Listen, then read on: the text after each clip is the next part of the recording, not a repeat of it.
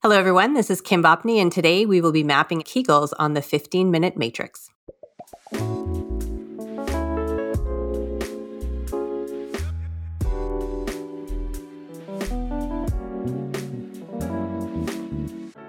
Welcome to the 15-Minute Matrix. I'm Andrea Nakayama, functional medicine nutritionist and your host.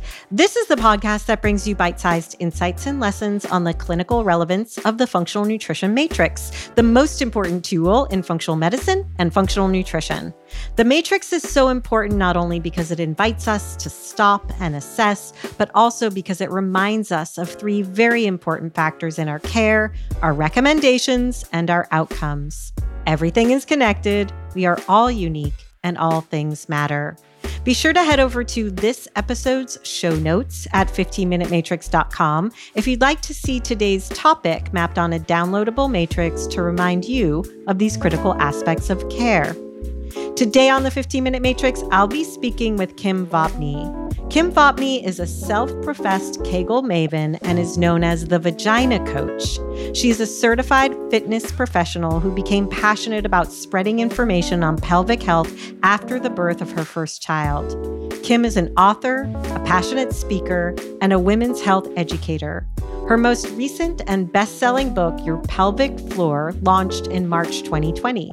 Kim is the founder of Pelvian Wellness, Inc., a company offering pelvic health programs, products, and coaching for women in pregnancy, motherhood, and menopause.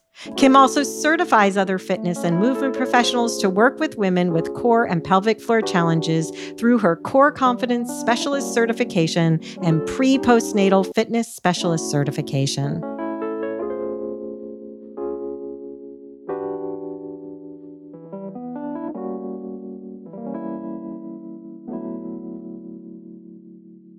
Kim, welcome to the 15-Minute Matrix. Thank you so much. Happy to be here. So we're talking about Kegels today, and there's so much to explore on the topic, but I'm wondering, Kim, if you can kick things off by just talking about what Kegels are. So Dr. Arnold Kegel, tomato, tomato, he essentially created the exercise. It is a voluntary activation and relaxation of the pelvic floor muscles, so the group of muscles that closes off the base of our pelvis. And he was noticing that his female patients, after giving birth, were having challenges activating and coordinating the contraction and relaxation, or they couldn't necessarily feel it like they used to. So he used a biofeedback device to help them connect with that group of muscles and taught them how to do the pelvic floor sort of activation and relaxation, which is what the pelvic floor muscles should do on their own throughout our day. But things like pregnancy and childbirth can interrupt that process, and we need a little bit of retraining to help get that back.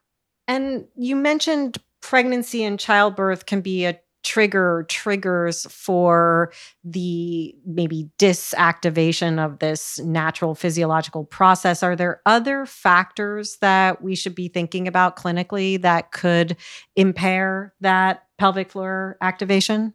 Yeah, there's many. So pregnancy and childbirth are known contributors. Constipation is another known contributor.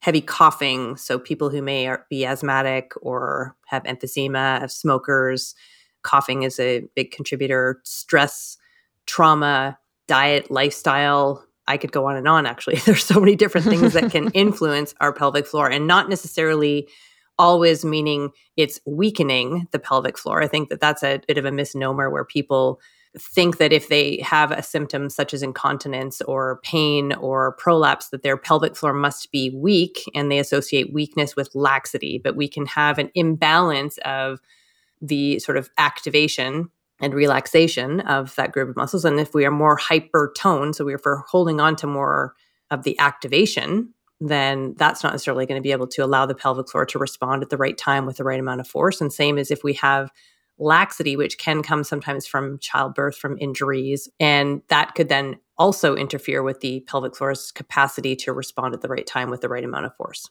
So when this is happening, what are the symptoms that people are typically experiencing if we sort of move to the middle section of the matrix? Is incontinence a piece of the story here?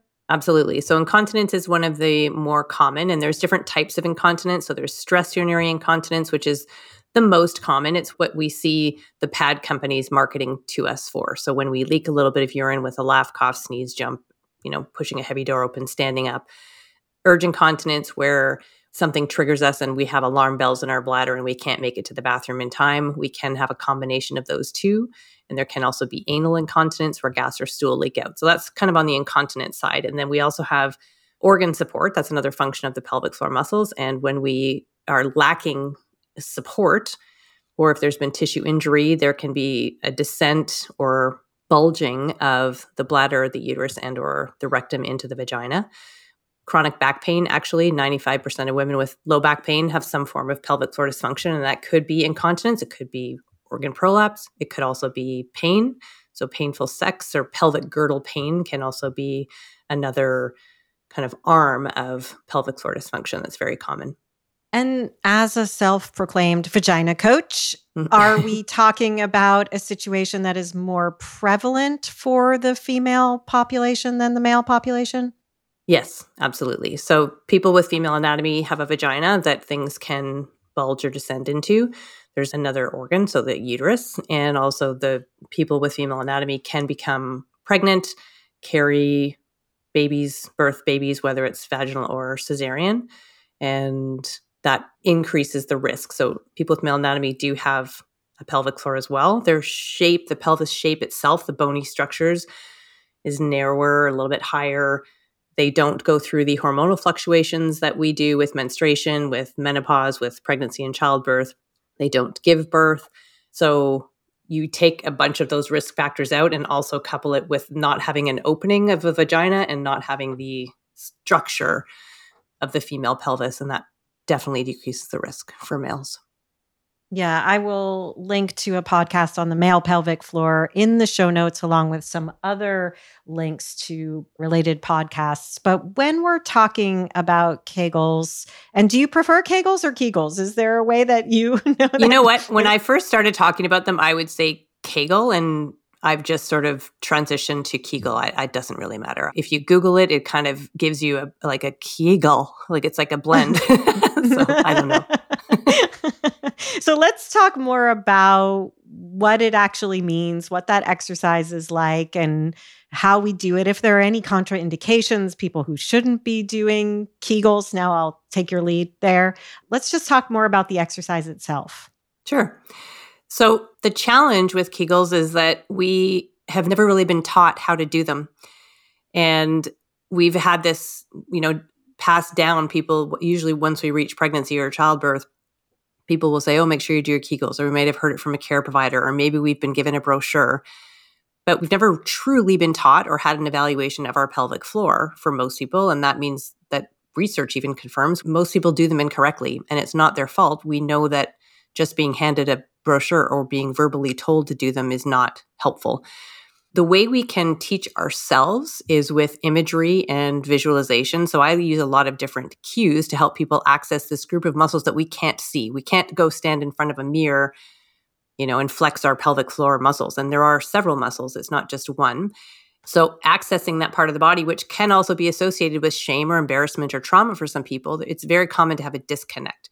So that's one way. We can also use biofeedback, which our own fingers are great biofeedback. If we have a partner, their fingers, if it's a male partner, their penis. There's also technology biofeedback, such as the LV or the PeriFit. So those are all options. But my gold standard would be to see a pelvic floor physical therapist, especially if you have money to invest in a pelvic floor device. I would put your money in a pelvic floor physical therapist first. And they, in my opinion, are the gold standard in terms of learning and also having your pelvic floor evaluated. So then you know what aspect of a Kegel to focus on. So there's a voluntary activation, which involves a bit of a closure. So if we think about the three openings, the urethra, the vagina, the anus, the pelvic floor plays a role in closing those openings off when we don't want things to come out. And if we think about sort of the first part of a Kegel is like a closure or a gathering or a drawing together, and then there's a bit of a lift as well. So we have to remember that part of the function of the pelvic floor is supporting organs, and there's a lift action that we want the pelvic floor to do as well. So it's not, a huge lift, but a gentle drawing upwards motion, and then a release. So visualizations, one of the most common is people thinking about picking up a blueberry with their vagina and their anus. You could also incorporate the urethra in there as well, all three openings. Some people just think of the anus. Some people just think of the vagina. Some people just think of the urethra. We ideally want them all to work globally. Some people think of sipping a smoothie through a straw. You could think about jellyfish. So the exhale is where the jellyfish is, or sort of the activation is where the jellyfish is propelling up to the surface of the ocean. And then we need to think about the relaxation. So putting the blueberries back down, letting go of that straw that we were sipping our smoothie through, or the jellyfish softly floating and not propelling itself up with those edges coming together.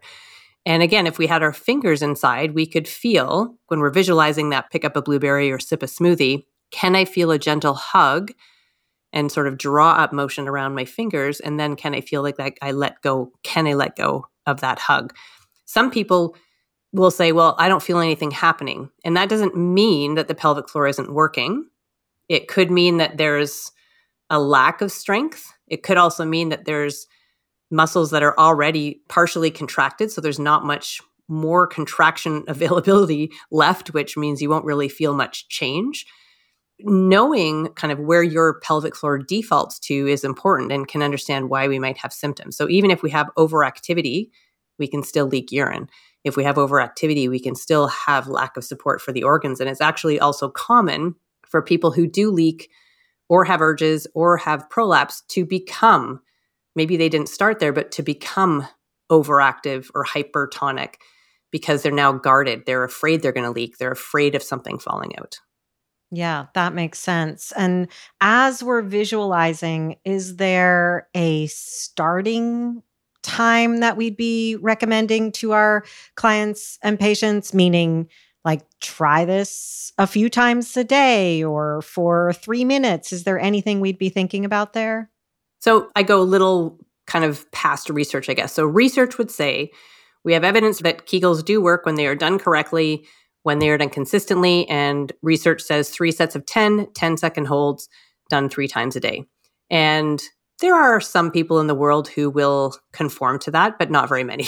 And part of what makes them successful is if you do them and do them correctly. And I also feel like we miss the mark a little bit because at the end of the day, we need the pelvic floor to respond during times of movement, not just while we are sitting in a chair or laying down on our bed. So to incorporate Kegels into whole body movement, that's what I consider my gold standard. And initially I have people, first of all, pay attention to their posture because the way that the pelvis lines up with our rib cage is really important. The diaphragm and the pelvic floor work synergistically. So we need to optimize that through our posture and our alignment.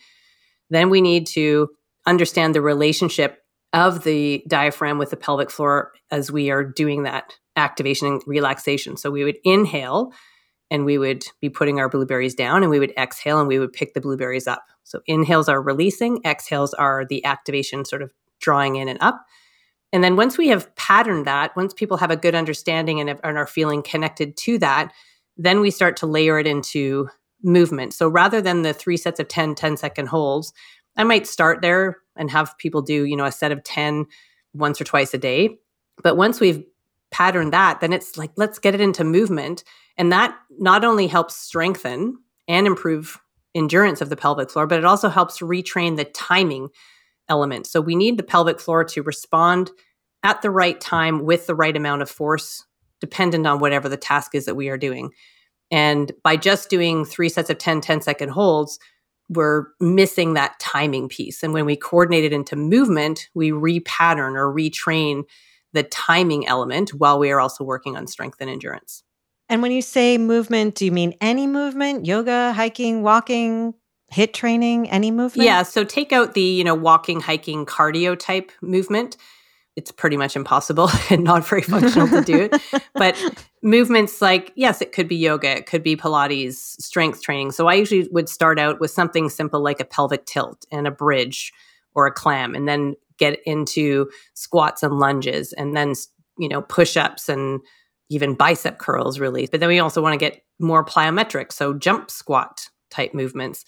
And all of that starts to train. So people who say leak when they're running, and sometimes it's, I leak at 5K, then we'll have them run in their symptom-free zone while we are working on retraining that timing and the strength and the endurance and the capacity of the pelvic floor to respond to more impact type movements. So I would come back and look at like patterning other things like a running man or a single leg hop or jogging on the spot for a certain amount of time. Again, I'm not going to add Kegels to jogging on the spot, but to the running man, I would initially. And then eventually we want to get to the point where the pelvic floor is back to responding at the right time with the right amount of force. And then we can progress back past those plateaus that might be holding us back. That's super helpful. Earlier, Kim, you mentioned that nutrition could be a trigger. Is that in relation to inflammation and how that impacts the pelvic floor activation? That's one piece of it. So inflammation can play a role in potentially constipation or bladder. Sometimes people have bladder pain. Interstitial cystitis is often related to high levels of inflammation, but it could also be our hydration levels. So maybe we're not drinking enough because we're afraid we're going to leak or because we're afraid we're going to have strong urges. So I think, well, if I don't have any liquid in me, I won't have that. But the urine then becomes more concentrated and will signal more strongly and more often and can start to perpetuate frequency, so frequently voiding. It could also mean if we're not drinking enough water, then we become constipated. And constipation can also create symptoms of bladder urgency. And so there's lots of different facets there with regards to what we're eating. We really want to make sure we have good quality poops because that means that we're not going to be straining. It means that we won't have bladder urgency. And then also that means we're well hydrated. And that means that we're probably have a happier bladder as well. And also our gut health is important. If we have lots of inflammation and irritation, we might be bloated a lot of times. And when we have bloating, that can create some inhibition in that kind of core unit. So I mentioned the pelvic floor being the foundation, the diaphragm being kind of the top of the core canister. The deep abdominals, the transversus would be the front, and then the multifidus would be the back. And that I call it the core four. So when we have bloating or gut distension, that can create some disruption to that core synergy as well. Yeah, nice to see the connections there. The mantra of the podcast is everything is connected. We are all unique and all things matter. And poop is a non-negotiable. So I love that you're highlighting the importance of, just knowing our poop too, and practitioners asking questions about that. I want to ask you about sex and the Kegels. Are there connections there that people are making or that you're recommending or advising in relation to our sexuality and Kegels? Kegel, yeah. So the pelvic floor has a function of contributing to our sexual response. And if we have muscles that are lacking in tone or are hypertone, that could interfere with our capacity to experience pleasure and sensation, orgasm, even accommodate something being inserted. So people will often say, well, if sex isn't satisfying, then you need to do more Kegels. And possibly we can play a role there. But again, understanding the status, the default of your pelvic floor is really important. And understanding, do you tend to be more on the hypertone side or the underactive side? And then you can use your pelvic floor. I actually call Kegels the core breath a lot of times because pelvic floor is the foundation of the core. It works in relation to the diaphragm. Inhales are where we relax the pelvic floor. Exhales are where we activate. So if you need to work more on the activation, then we will use those visualizations and those cues and really focus on kind of harnessing the exhales.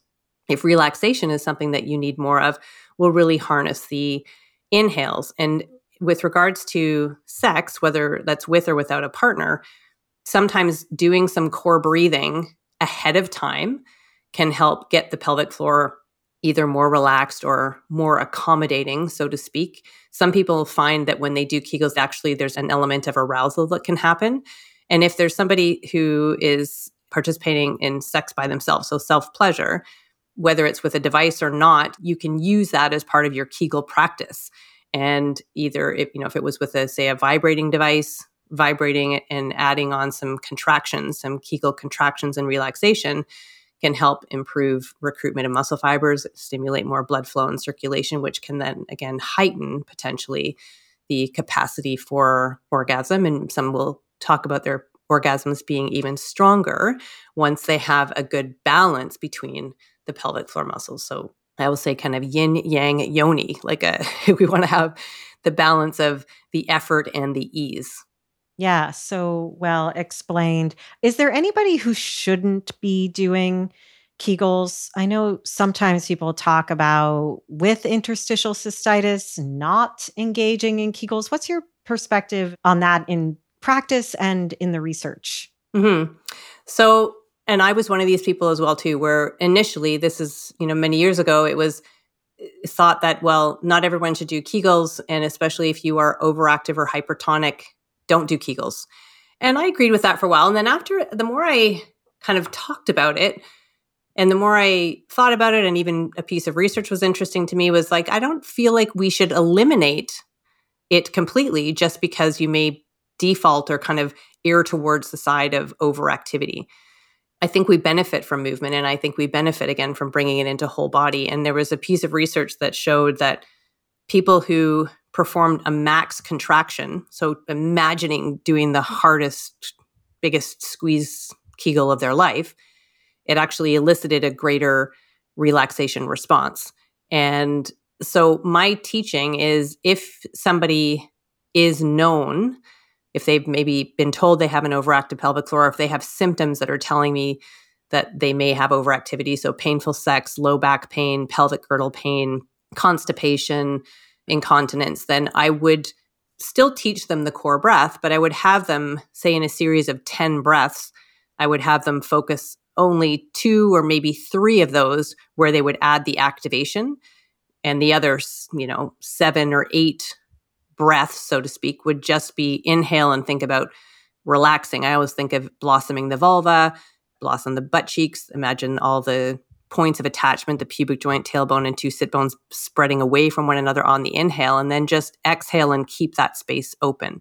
So I would have them do that for a while, and then I would add on another, make it 4 activations and then 5 and then eventually they're going through 10 full repetitions of the normal quote unquote Kegel, but they're still benefiting from taking the muscles through their full range of motion. And they understand that sometimes it takes a contraction to get a relaxation response. And for some people, maybe even 2 or 3 of those, they're doing a max, thinking about the max effort to see if that will elicit a greater relaxation response. And then one final thing I'll say on that is there's another pelvic floor exercise technique called hypopressives. It's also called low pressure fitness. And it is a good complement to a Kegel practice. And it is really powerful in terms of normalizing tone. So people who are still having, kind of defaulting to that overactivity, when they add in the hypopressive practice, it can be kind of that turning point that allows their pelvic floor to finally start to come back to baseline where they aren't so prone to that overactivity. Kim, I'm so grateful for having this deep dive with you into the topic. As a final question, I'm just wondering, is there anything we didn't discuss that you just wish you could shout from the rooftops to all practitioners who are working with women? Yeah, I think my big message is the one thing that I say with every talk I do or presentation or podcast episode is I believe that all of us would benefit from seeing a pelvic floor physical therapist once a year.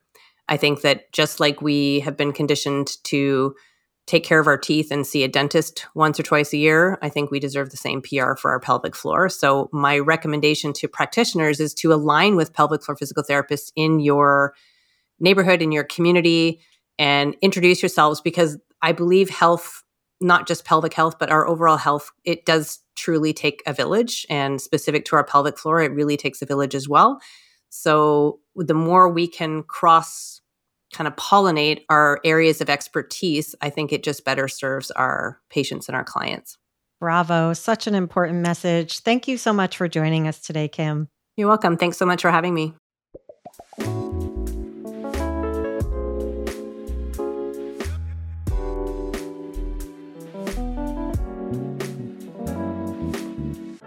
The 15-Minute Matrix is hosted and produced by me, Andrea Nakayama, and the Functional Nutrition Alliance. The podcast is edited and mixed by Brian Paik of Pacific Audio, and special thanks go out to Alia Hale, Pamela Geismar, Sandra Brower, Evan Hollingsworth, Heidi Kaufman-Lakowitz, and Rowan Bradley for their support making the 15-Minute Matrix possible. You can find episodes on all kinds of topics with more incredible guests at our podcast website, 15minutematrix.com, or wherever you listen to podcasts. If you'd like to see the completed functional nutrition matrix that accompanies today's or any episode, be sure to head over to the podcast website. Again, that's 15minutematrix.com. We love when you share our episodes with your friends and colleagues, leave a review, and rate the show. That helps us to grow our collective message that functional nutrition is the future of healthcare. Also, be sure to follow us on Instagram at Functional Nutrition Alliance, and you can follow me at Andrea Nakayama. And if you or someone you know is interested in becoming a functional nutrition counselor, head over to fxnutrition.com to learn more about our Full Body Systems program. Full Body Systems is our 10-month immersion course where you'll learn the systems-based approach to addressing the root causes of your clients' issues through client education, diet, and lifestyle modification. Again, you can always learn more at fxnutrition.com.